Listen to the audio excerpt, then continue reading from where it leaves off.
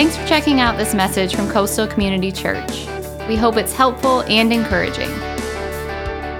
All right. Well, I am glad everybody is able to be here with us today, both right here in person as well as online. We are in part 3 of our Christmas series, Christmas at Coastal. It's been a great couple weeks. We've been looking at a couple of the different key players in the Christmas story, not Ralphie, but some other key players in the Christmas story.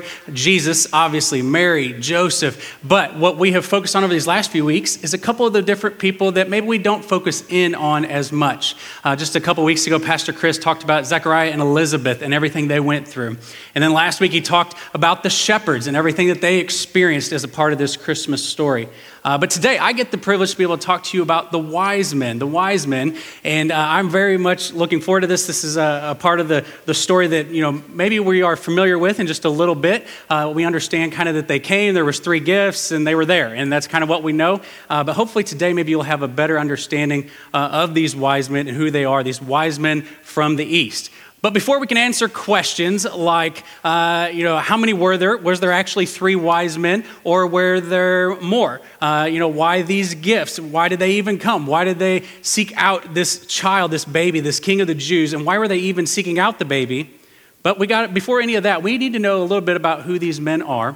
And these wise men, in the Greek, the term is actually magi. So for us, wise men, these are philosophers and professors of the day who were experts in things like medicine, history, religion, prophecy, astronomy. These were guys that knew a whole lot of information. They were well thought of in their community, and they just had a lot of wisdom about them. But they are the ones that are coming to seek after this newborn king that we are celebrating this week with Christmas. And so I'm excited to be able to talk to you a little bit about these wise men and why they are so important to the Christmas story. And the reason, I will give you right up front, the reason that these wise men are so important to this Christmas story and so important for us to be able to hear about right now is because we are very similar to these wise men. They represent us all. I'm not saying that you're the most wise person or that you're the smartest person in the room or anything like that, but these wise men were seekers of hope and truth. And we are seekers of hope and of truth. And so what I want us to do today is to look at some things that seekers, that us that are seeking after this Jesus, or we're seeking to have a deeper relationship if we already have a relationship with him, but those of us that we are seeking after him, I want us to be able to look at just a few things that seekers should know. And the very first thing that I have for you this morning is this: those who seek will have to leave something behind. We'll have to leave something behind. There is a point in our faith and in our relationship with Christ when we are going after him and seeking after him. There are things and certain things in our environment, certain people, certain things that we will have to leave behind, our comfort zone. It actually says here, and where we're going to be looking at is Matthew 2. And in Matthew 2, 1-2, it says, "Now after Jesus was born in Bethlehem of Judea in the days of Herod the king, behold, wise men from the east came to Jerusalem, saying, 'Where is he who has been born King of the Jews? For we saw his star, and when it rose, and have come to worship him.'" Now, the very first thing that I want us to be able to kind of notice in this passage of Scripture as we walk through it is notice that these wise men showed up in Jerusalem after Jesus was born. They weren't right there at the beginning of the birth, right there at the time of the birth. One had a washcloth on Mary's head, and one was, holding, Joseph up from passing out or anything like that. They weren't right there at the birth. These men came after. It says that after Jesus was born that they showed up. Now, I remember as a kid, and especially even right now, seeing these plastic light-up characters of the nativity scene in these yards, and always the wise men are right there, right? They're right a part of the story, but they were not there at the very beginning. In fact, they came later. Theologians and scholars would say anywhere from 2 months later after the birth to as many as 2 years later for a variety of reasons when they've done the research in this. It says, actually in verse 11, we'll see here in just a few moments, that they came into the house, not a stable, not a barn, not a cave, but they came into the house. And it says that they saw a child, not a baby, not a newborn. Verse 11 also says that. So why would they leave behind all that they knew and make this trek to Jerusalem? The biggest thing and the biggest reason of this is God's providence in their life. The fact that God was calling them to this child, to this newborn Jesus. And so God is calling these wise men to this place to leave everything that they know and everything that's comfortable, their comfort zone, their homes, their families, their friends, their careers, everything, and to leave it all behind to come to Jerusalem to seek after this newborn king. God was calling them that way. And they were there because they were being pulled to Jesus because God had ordained it and he had orchestrated it. He was weaving this whole thing together. It's important for us to be able to realize that they were being called to this place. And just like you were called to God himself the same way. He is weaving a story in your life to bring you to himself. You and each one of us has a story. It's a little bit different. Where we were born, what our family dynamic was, where we lived or where we went to school, the job that we have, all these different things. But God is weaving this story about the way that people have impacted or influenced us in our faith. And God is weaving this story in our life to bring us to himself. Notice in verse 2, it says that we saw his star. We saw the baby's star, they say. This signifies that Jesus is God. In fact, it is God because God created the stars, right? We know that. We look back at Genesis. God created all of these things. And it says that we saw his star. They acknowledged already that this was the child's star. You see, God works in supernatural ways and in a supernatural series of events, of people, of circumstances, and brings all these things together to weave this story together to where you can seek after Jesus and you can find him and have this relationship with him. And these things in our life, they come together to bring us to God himself. So when we are seeking the unknown, we will have to leave our comfort zone. We're going to have to step out of what we know, the things that we are familiar with, the things that maybe at one point we even thought were the most important, the focus of our life, the object of our attention and our affection. I know for me, I accepted Christ as my Lord and Savior when I was in 6th grade. And I was very keened in on the idea of Savior, but its struggle for me was understanding what it meant for Jesus to be the Lord of my life. And it took me several years to figure that out until the end of 10th grade when I had an influence of people in my life that began to show me what the Lord of my life, being Jesus, looked like and how that played out in my life. And so at that point, when I began to experience that, I had to leave some things behind. I had to leave a certain group of friends. I had to leave some specific Friday night activities or things that I wanted to do. I even had to leave some sinful desires that I thought were extremely important in my life. And I had to leave those behind so that I could fully seek after him with everything that I had and everything that I was. The wise men traveled from Persia to Jerusalem, which was over 1,000 miles. This is a huge journey, leaving behind everything that they knew.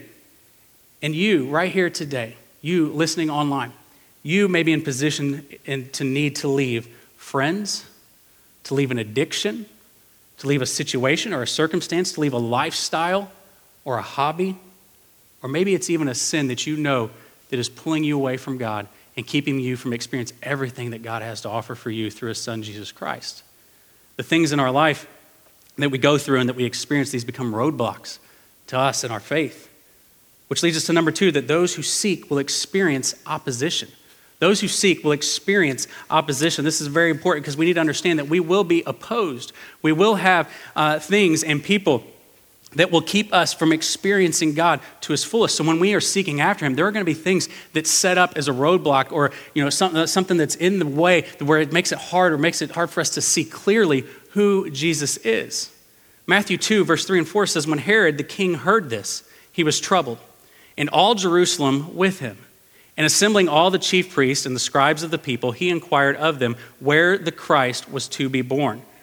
Now, in this passage of scripture right here, it says that Herod the king heard this and he was troubled.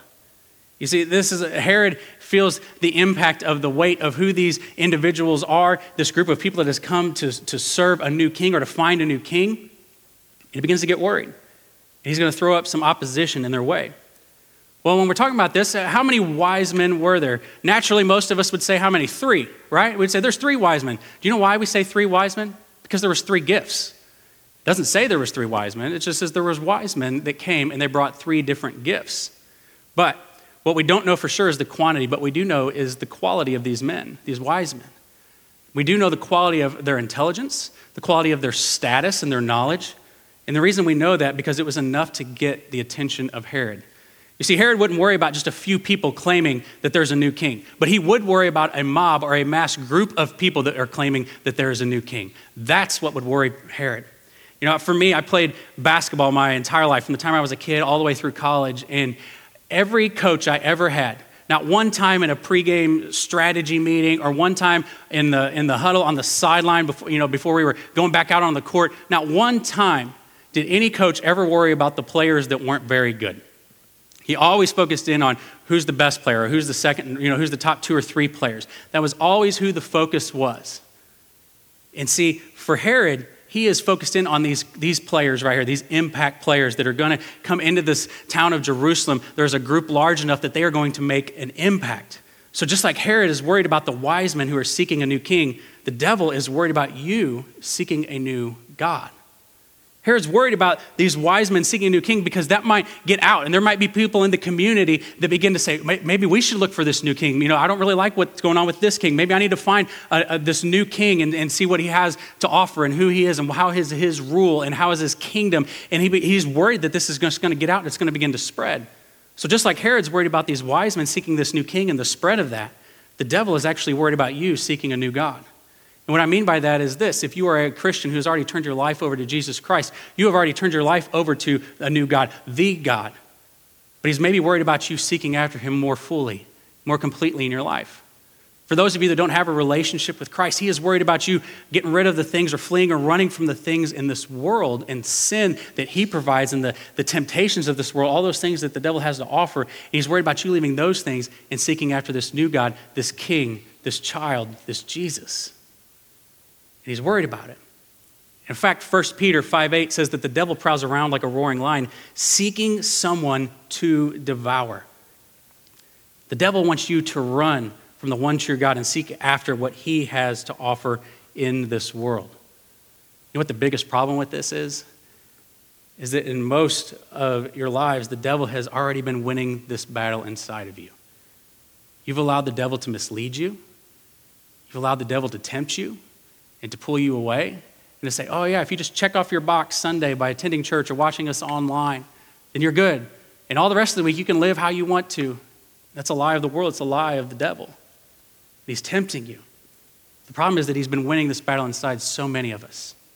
In fact, one of my favorite passages of scripture is in Acts 19. It's called the 7 Sons of Sceva. If you look at maybe in your Bible and you see the heading of that section of scripture, where there are these men that are trying to perform miracles in the name of Jesus, but they don't have a relationship with Jesus. They don't have the name of Jesus. They're not fully invested in who he is. And so they come into this tent to be able to cast out some demons, and the demons end up beating them and defeating them to the point where they come running out of the tent naked. And in this moment, the demons are not worried about these individuals because the demons say to them, they say, Jesus I know, Paul I recognize, but who are you? You see, the devil has demons that are working and orchestrating things in this world. And my hope for us is that we would be somebody that the demons recognize. That we would be someone that the devil knows who we are, that the devil is worried about the impact that we can make by seeking after a new king, that we might bring along people with us to be able to worship this new king, this King Jesus that we are reading about right here in Scripture. This king that we celebrate this week. Because the thing is that we are facing a great adversary in the devil. And he is capable of anything, and he's willing to do anything to take you down. But as a part of this, he has goals of getting you to just question things, to question some things about your life and about your faith and about your Jesus. He wants you to question about God. Like, did God really create all things? Does God really love me? Did Jesus really die on the cross for me? Is he really in complete control of all the things that are going on in this world? Does he really understand and love me and know me for who I am right here in this place? But he also wants you to question your faith. Do I have enough faith? What am I really trusting in? What is my faith really invested in? Did Jesus really die for my sins on the cross? But he also wants you to question yourself. Am I good enough? Am I a Christian? Am I living my life to glorify God? Because the devil knows if he can get you to just begin to question the things of your faith, that he's got a hold on you. And he's keeping you from experiencing everything that God has to offer. He's also keeping you from sharing that love and sharing that gift with everybody else that needs to hear it. So the opposition is going to come your way when you seek after Jesus. And it won't always be easy to persevere and to make your way through it.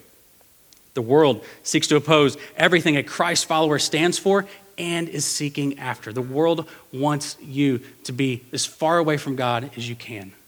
Herod was doing this, and he was worried about these wise men, but the devil is worried about you and experiencing everything that you have in Christ. And if you keep searching in the world for fulfillment, it will fail you every single time. Every single time. We look to the world and we look to the things of this world for fulfillment, but it doesn't even weigh in comparison to the fulfillment and the joy and the hope that we have in who Jesus Christ is. So how do we persevere and continue to seek? Number 3, those who seek must have faith for the journey. If we're going to extend out on this journey, we're going to leave everything that we have behind. We're going to go through the opposition that is keeping us from seeing who Jesus fully is and seeking after everything that he has to offer. We have to have faith to be able to do this. Matthew 2:5-8 says, they told him in Bethlehem of Judea, for so it is written by the prophet, and you, O Bethlehem, in the land of Judah, are by no means least among the rulers of Judah. For from you shall come a ruler who will shepherd my people Israel. Then Herod summoned the wise men secretly and ascertained from them what time the star had appeared. And he sent them to Bethlehem, saying, go and search diligently for the child. And when you have found him, bring me the word that I too may come and worship him. Now, Herod is one that is, obviously he's spitting out some lies, he's spitting out truth. He wants to come and worship him. He says, no, he wants to come and he wants to kill and destroy him. But the Magi, these wise men, have been on a very long journey, as we said just a moment ago, over 1,000 miles. And to keep on going when things get difficult, it takes faith. It takes a lot of faith. So imagine what they faced in this trek across the desert that they were on. Imagine the things that they had to experience in a 1,000-mile trip where they experienced, weather situations. And they experienced, I'm sure, thieves and people trying to take their stuff. They experienced a lack of food or water, more than likely. It almost sounds, if you're an 80s and 90s kid, like a bad game of Oregon Trail. You know what I'm talking about? Like he died of dysentery, we need food rations, things like that. Like these are the things that they probably experienced on a 1,000-mile journey that is believed to take between 4 to 6 months, that they were coming from Persia to Jerusalem. And these wise men are going through this crazy experience. But the part is when they get to Jerusalem and they want to begin to search for this child, that they could have searched very thoroughly for this new king, Jesus, because it wasn't just 3 people. It wasn't just 3 people.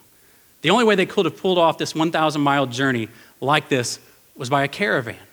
A gray Dodge one with leather seats and screens, like a caravan, like wagons and camels and people and just a line of people that are going and making this journey. And they would have pulled into Jerusalem most likely with a full military escort and servants and everything that was going on in this huge caravan. And most scholars would tell you that it was more than 300 people. The wise men were not a group of 3, but most likely a group of 300 or more that came in to the city of Jerusalem to make an impact, to find the newborn king, and Herod was worried about it. And he wants to know who they are, and when he hears that they're there to worship a new king, he freaks out. He gets worried. And their journey was to seek out the fulfillment of hundreds of prophecies from hundreds of years earlier, like prophets like Daniel and Micah, and all of these different prophecies that are beginning to come true, and they are seeking out to see these things happen.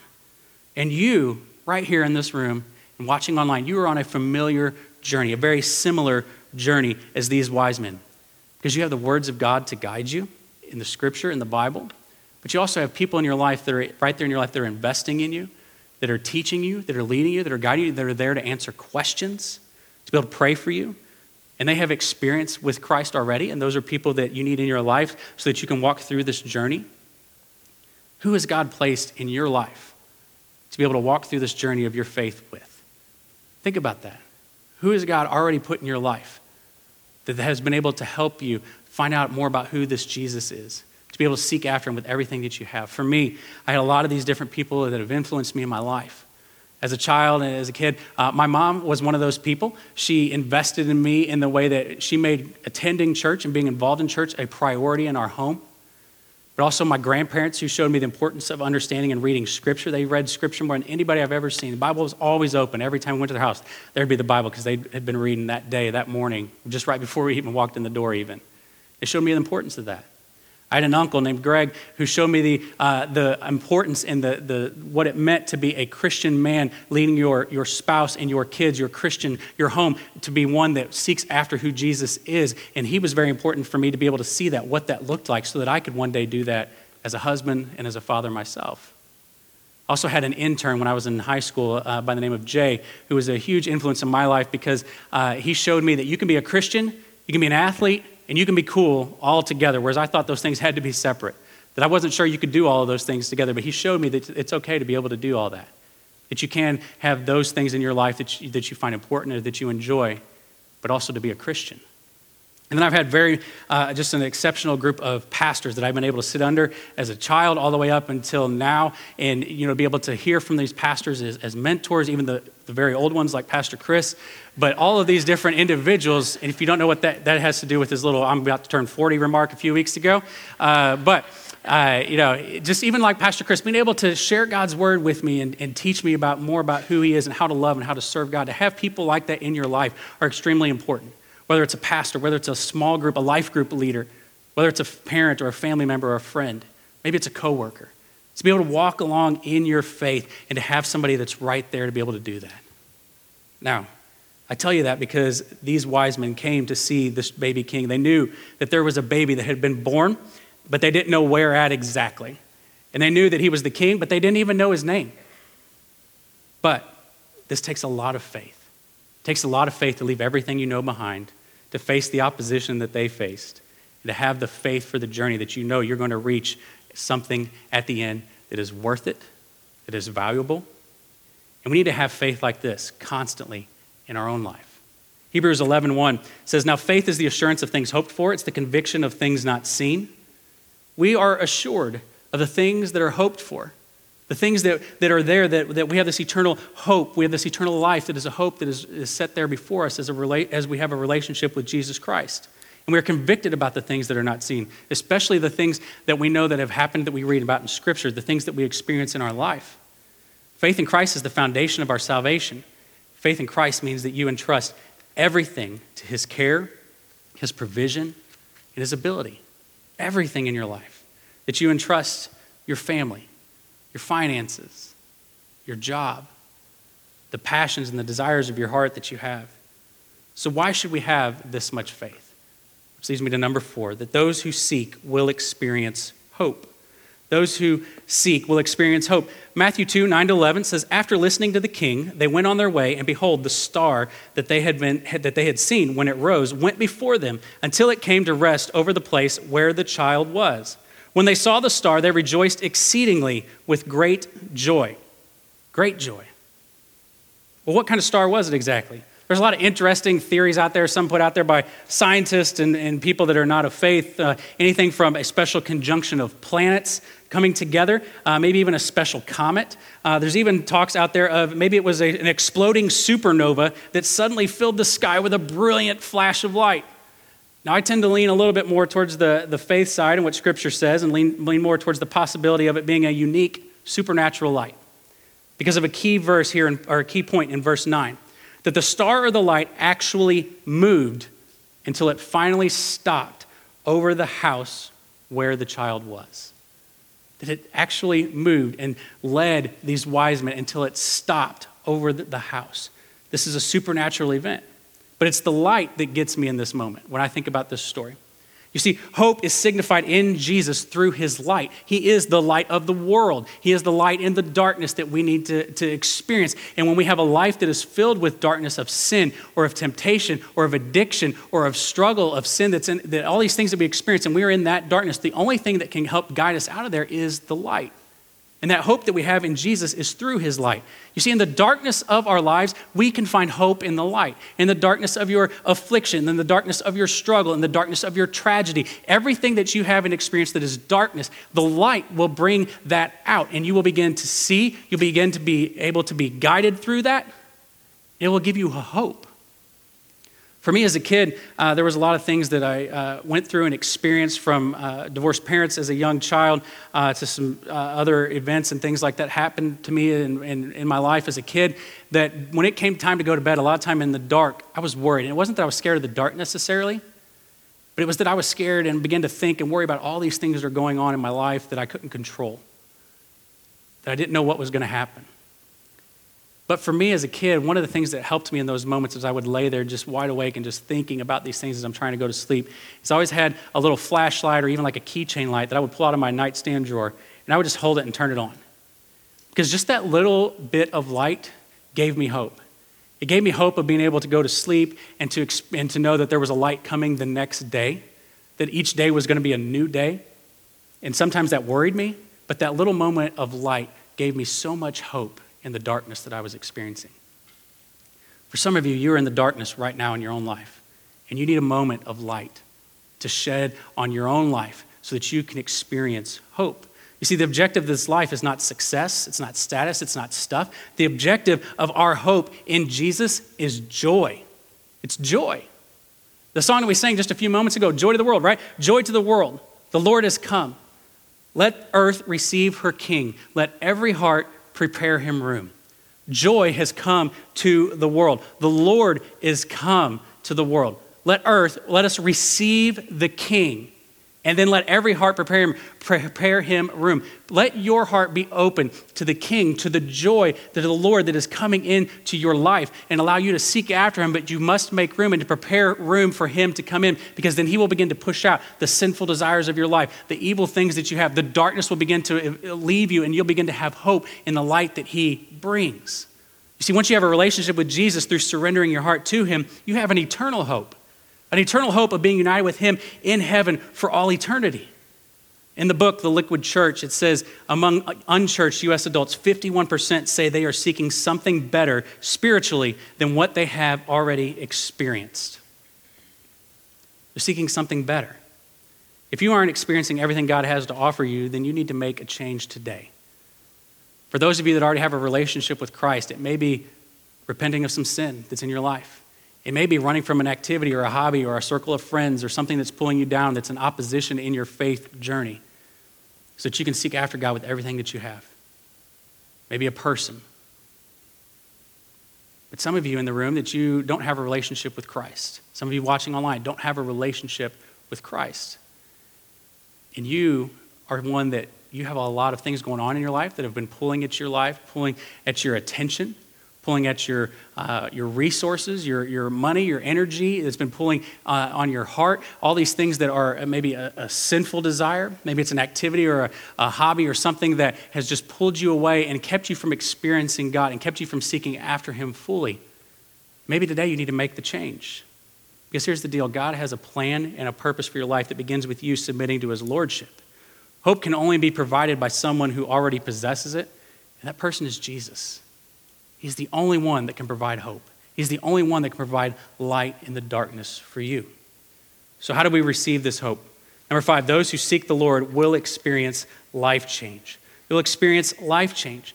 Matthew 2:11-12 says, "And going into the house, they saw the child with Mary, his mother, and they fell down and worshiped him. Then, opening their treasures, they offered him gifts, gold and frankincense and myrrh. And being warned in a dream not to return to Herod, they departed to their own country by another way." You see, there was nothing about this baby Jesus to make you think that he was a king. He was a baby. He was an infant. Probably messed in his diaper, and he probably cried at night when he was cold and hungry and all those things. There was nothing that would make you think that he was a king. But when these wise men saw him, they knew that they were looking at a king. They knew it because God had brought them on this journey and had showed them and revealed this newborn king to them. You see, Jesus possessed more royalty in a cradle than Herod did in an entire palace. He was royalty. He was king. And they fell down, these wise men, and worshiped him. Literally in the Greek, it means to kiss his hand as a sign of deep-seated adoration and reverence for this newborn king and who he was. The gifts were brought to fulfill the Old Testament prophecies of the Gentiles bringing their wealth to the king of Israel. These gifts that, one we obviously know about, gold, but the other two were like, frankincense and myrrh, and like, what are these things? And but these gifts are very important because they are symbolizing the wealth being brought from the Gentiles to the new king. And the significance behind each one of these, the gold, this is a symbolism for royalty, that Jesus was the king who would rule with majesty and with power. But also the frankincense, this is for his deity, that Jesus was also God with divine character and perfection, that he was holiness. And then myrrh, that it symbolized his death. That 30 or so years later, that Jesus would die on the cross for the sins of the entire world, you and me included. That he would die the sinner's death on our behalf. But you know what's really cool about this is that these wise men bring these gifts to the king, to God, in the flesh, this Jesus. But for you and me, we do not need to bring our gifts to God. We only need to bring ourselves and our heart. We need to surrender and submit to him. Isaiah 55, 6-7 says, "Seek the Lord while he may be found. Call upon him while he is near. Let the wicked forsake his way and the unrighteous man his thoughts. Let him return to the Lord that he may have compassion on him, and to our God, for he will abundantly pardon." You see, we are to seek the Lord with a heart of humility and honor. And it's not about the power of your words, it's not about the position of your body even, but it's about the posture of your heart. It's about your heart and your attitude and your spirit in which you come and seek after Jesus. Scripture tells us to seek the Lord with everything we have and everything that we are, and he will give us grace. This baby, this child, this Jesus lived through Herod's attacks to kill him and end his reign, and he went on to proclaim the word of God through his miracles, through his healings, his blessings, and then after 30 years, he did go to the cross with our name on his heart and on his mind. He came here for you. He came here to seek after you. The question is, will you now turn to him and seek after him? Will you seek after him? No matter where you are in your faith journey, if you're just checking out who this Jesus is, or if you've been somebody that's been attending church and you've called yourself a Christian for years, are you continuing to seek after him? Because he has already sought after you by coming to this earth, born as a child, and then died on a cross in your place and for your sins. And so my hope today is that you would make a change in your life to begin to pursue after him and to seek after him with everything that you have. And it simply comes from calling on his name, repenting of your sin, and continuing just to seek out for him to be the Lord and the Savior of your life. Let's pray. Father God, right now I just want to thank you for who you are. Lord, for your son, Jesus, that we are celebrating this week and Christmas. And Father, we are just thankful for your word, how it could speak to each one of us. God, with your word, we are able to see the story of the birth of your son, Jesus. And Father, right now my hope is that everybody in this room and everybody watching online, that we would have a greater understanding that those who seek after you will experience hope, experience joy, experience life change. That we have an eternity waiting for us if we would surrender our heart to you. Father, my hope is that for those that don't have a relationship with you, that today they would know that there is a God that loves them, a God that created them, but that he loved them so much that he sent his one and only son, Jesus Christ, to die on the cross for them and in their place. That they simply need to repent of their sin, to change directions of their heart and of their life, and to go after you as Lord and as Savior of their life. Father, for those that are in the room or watching online that already have a relationship with you, God, I pray that they would know that they can seek after you with everything that they have. That God, it's not a Sunday morning only thing. It's an everyday thing. The Father, that they are called by you to have an intimate relationship, not just a friendship, but an intimate relationship with you. And Lord, they may have been letting some things get in their life. They may have let some sin infiltrate their heart and their actions that has just been a roadblock and an opposition to experiencing everything that you have to offer. Father, my hope that is today they would repent of that sin, that they would turn their life to you, refocus, realign the object of their affection and their attention, and they would continue to seek after you with everything that they have. Father, I just thank you for the time that we have to worship today, the time that we have to come together in person and online, but to be able to hear from your word and to celebrate the newborn King, Jesus. It's in his name that we pray. Amen. Thanks for listening. From Pastor Chris and the family at Coastal Community Church, have a blessed day.